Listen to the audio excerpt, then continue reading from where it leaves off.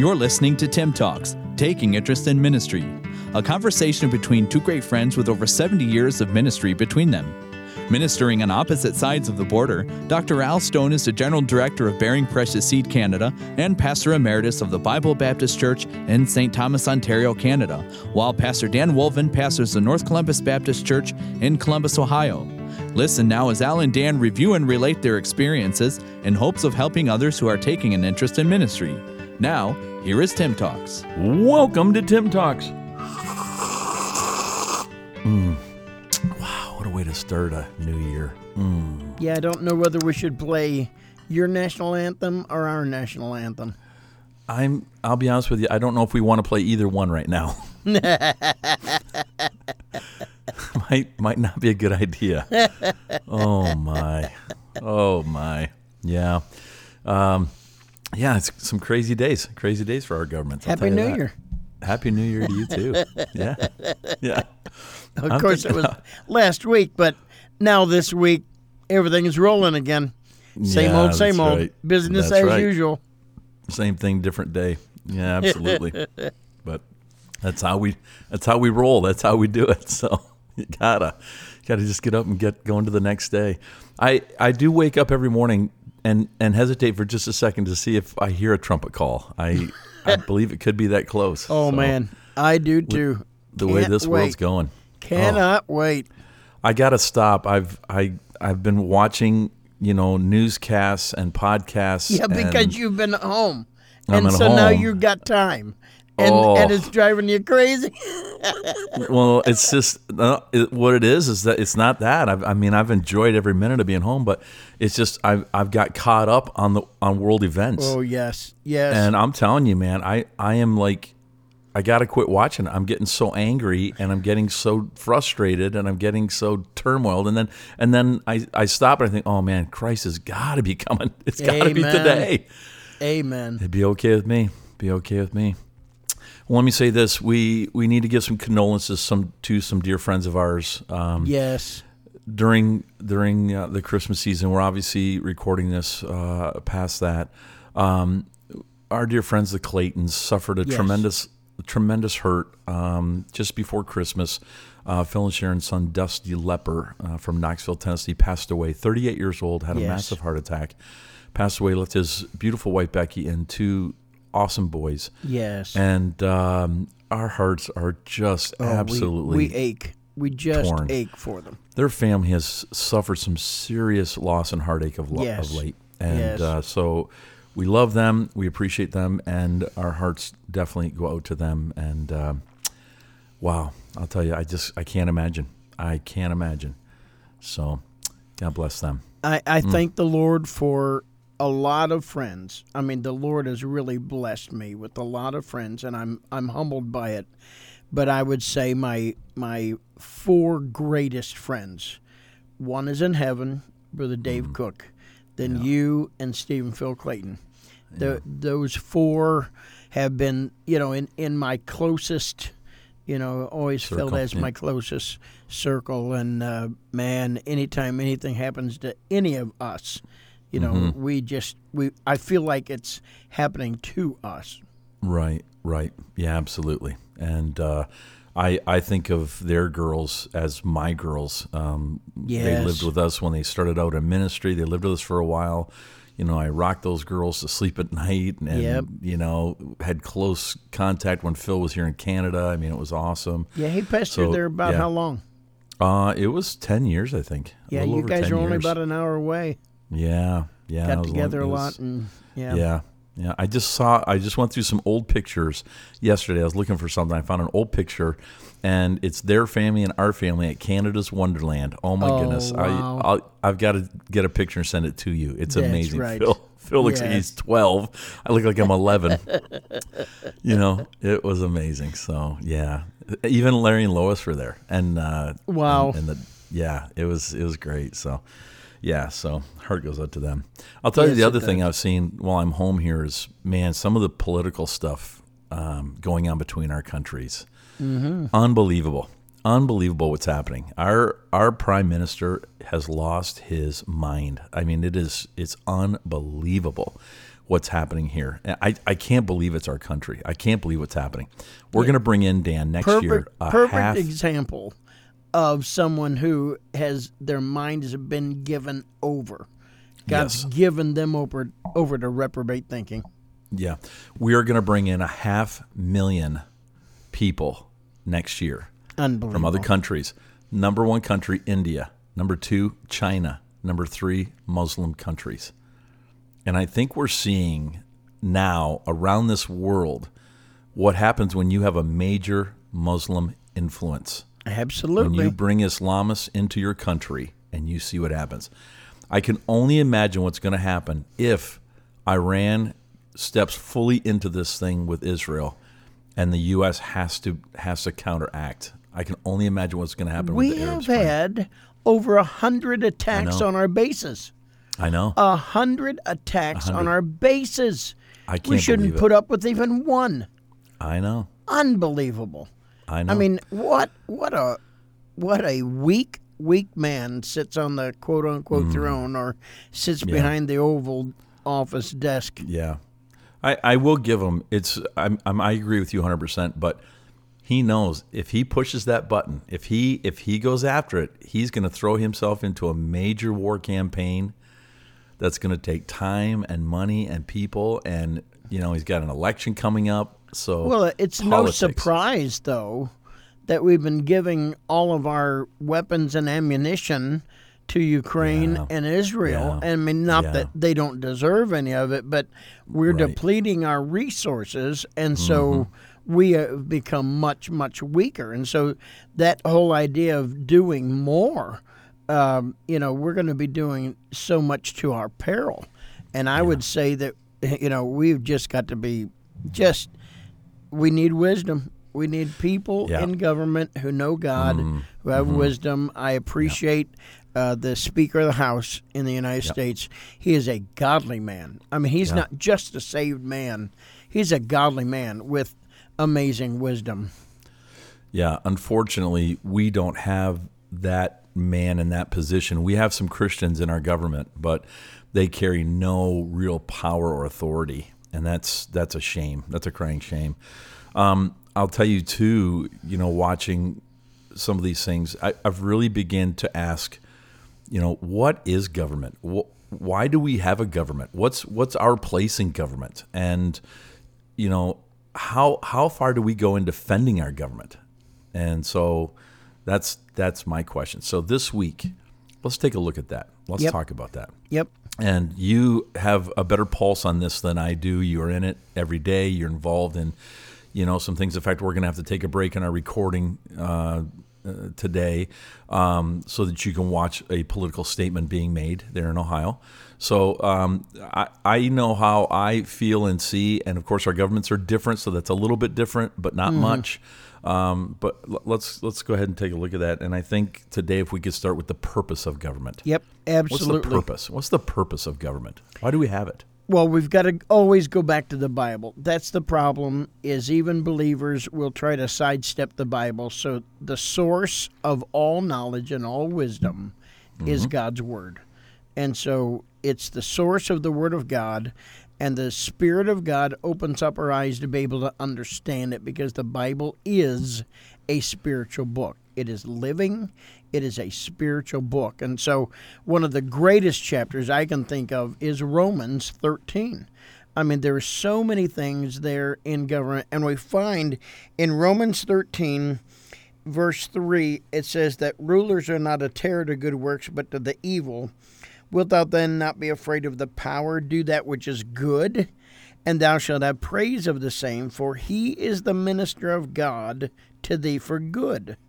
But if thou do that which is evil, be afraid, for he beareth not the sword in vain, for he is the minister of God, a revenger, to execute wrath upon him that doeth evil. So there's the purpose of government. Government exists so society can have a sense of law and order.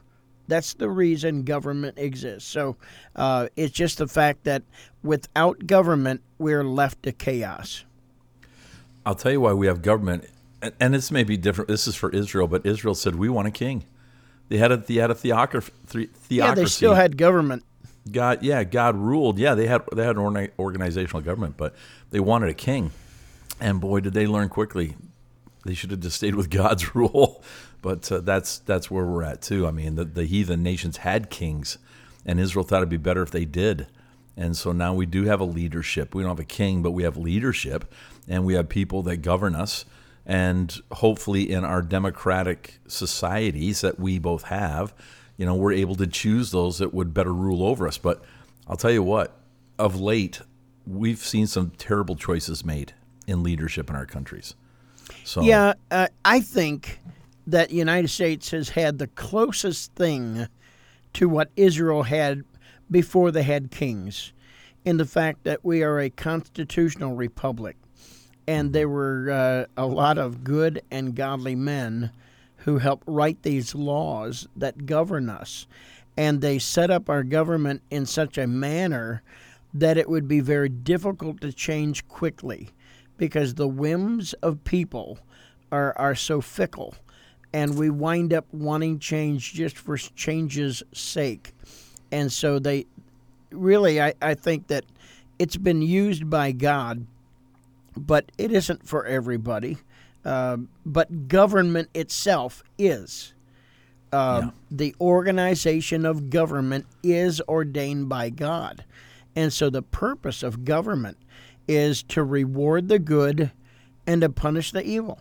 The people, that there's a reward for doing good, for being a good citizen. So then that means you need either just and fair laws or just and fair people who will carry out those powers, whether they're kings or whatever, because many governments now are they're sort of limited, monarchies, and they've got, like in your instance, a parliament that will, supposedly check the power of the prime minister, and the same with us, the three-tier system, Yeah, and that's a problem, because in both of our countries, our governmental leaders have learned how to manipulate and to influence others that they might have more power than they really should. And we saw that here during COVID, when our prime minister enacted the War Measures Act and went after those truck drivers and arrested them, had their trucks impounded, seized their bank accounts, stopped the flow of money from the United States into Canada to support them. I mean, it was insane. And he got away with it. Well, and that's where, to me, it's the citizens in Canada that permitted that. I know you say, well, what can we do? I'll tell you what, if you have a bigger march and you sit out of schools and you start marching on your local governments, and they put pressure on your territorial governments and provincial governments. I mean, it winds up, that's where, if we're standing for right, sometimes that's what we got to do. Right. Here's the problem in our country, and you don't have as much, but there's the same influence of the press. Our government supports the main news base, the CBC, the Canadian Broadcasting Corporation. They support them for millions of dollars every year because it's Canadian. They give them millions in funding, and in turn, they write whatever that government leader at that time wants. And they're very liberal. And it's even stricter now. Oh, yes. With the measures that they passed. Yes. That no one's even permitted to give the news unless they give the permission. That's right. And they're saying you have to pay for the right to broadcast in any form in Canada. So we just had Brother Levi Tyrrell and his dear wife Aloma. They're out in British Columbia, and they were home for Christmas. And he said, my friends are sending me newscasts on to my phone. They're texting them to me, and I am unable to watch them in Canada because they come from the U.S. Wow. Yeah, it's scary. I mean, we are and I hate to say it, we're in a communist regime here now. I mean, when your government's saying you will not see the news from other countries, you will not get that unless they pay socialism is communism light. socialism and communism are the same, except socialism is pretending they're compassionate, but they always turn into, a communist run, organization. Right. And we've had this conversation. I mean, America's not that far behind us. No. I mean, you're a socialistic nation. It's just not broadcast. Absolutely. It's not accepted. But it's coming, and we see it here. And the government that you've got right now, I'm telling you, they are mirroring everything that is happening here. There, California is Canada.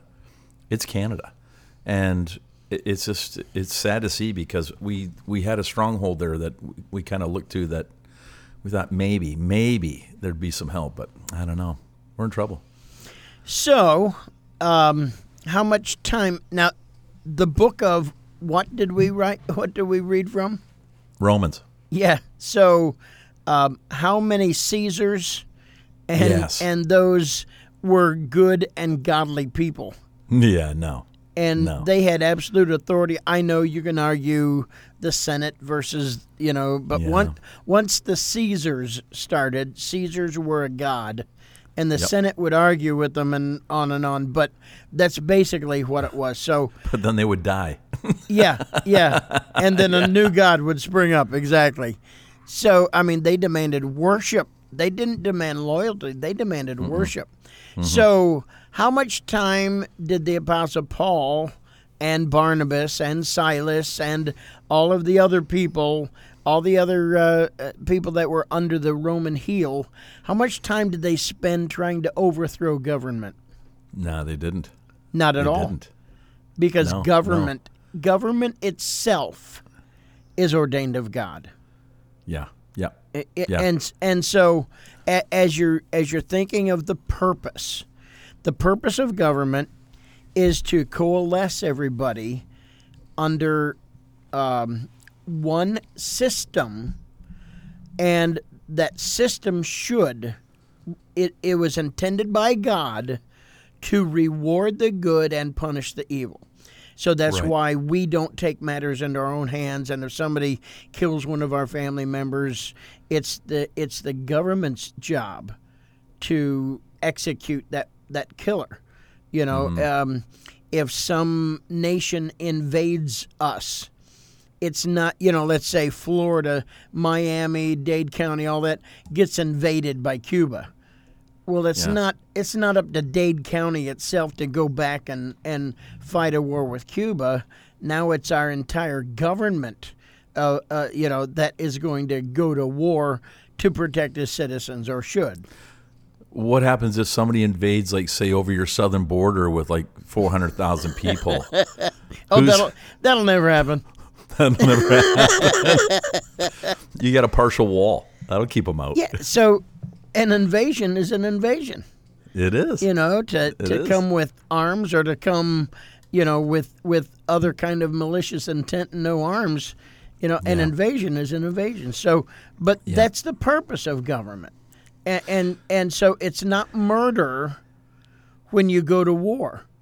No, that's why God permitted and sometimes even commanded Israel to go to war, because Israel as a government, as a nation, was used by God as a minister to chastise the sins of those other nations. So when Israel moved in, whenever Israel moved into what they called the Promised Land, before they went into Egypt, God said, I'm going to allow you to stay there for 430 years because the iniquity of the Amorites is not yet full.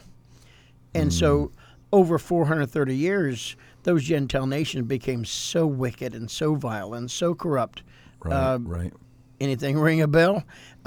They became so wicked and vile that now God was going to use Israel to chasten, to chastise those other nations by war. And his intent was to exterminate the wickedness that was going on, because those nations were promoting great wickedness as a nation. Right. And that's the question people put forth to me all the time, and you as well. The Old Testament's a bloody portion of the Bible, a lot of killing, a lot of war. And why would a loving God want to wipe out men, women, and children? Why would he tell Israel to go in and wipe out men, women, and children? And you've just answered that question. Yeah. And the other reason was, in my study, the social diseases that were attached to those people that were living in that debauchery. Israel coming in from the desert, 40 years wandering through the desert, coming into this country where they've got no immunity to any of those things. God said, you got to wipe it all out. You got to burn it, man. You got to disinfect for the safety of their people. So that's part of it. But let me ask you this. God sets up kings and God takes kings down. The Bible tells us that. Amen. Puts those things in place. How and when do we as Christians correct the purpose of government when that purpose goes awry? Well, I think that we answer that on Wednesday. We will answer that on Wednesday. We will. And our time is gone, so we're going to leave it there. Excellent. Yeah, and I will start by saying this. I've heard a number of preachers, especially a lot of younger preachers, say, we just need to obey the government. Just obey the government. That's the Bible tells us to obey the government. Well, I think there are times when we don't obey the government, and we're going to look at some of that on Wednesday. So stay tuned for that if you would. Any teaser you want to give to Wednesday? We're going to be looking at some principles. I think 3 major principles about government that if you don't get it down, you're going to be walking crooked your whole life. Right. And I will say this, with God in ultimate control, Israel as a nation, Israel in the north had no good kings, not one, and Judah had 2 of 19? So Israel was no stranger to bad governing either, and God allowed it at times.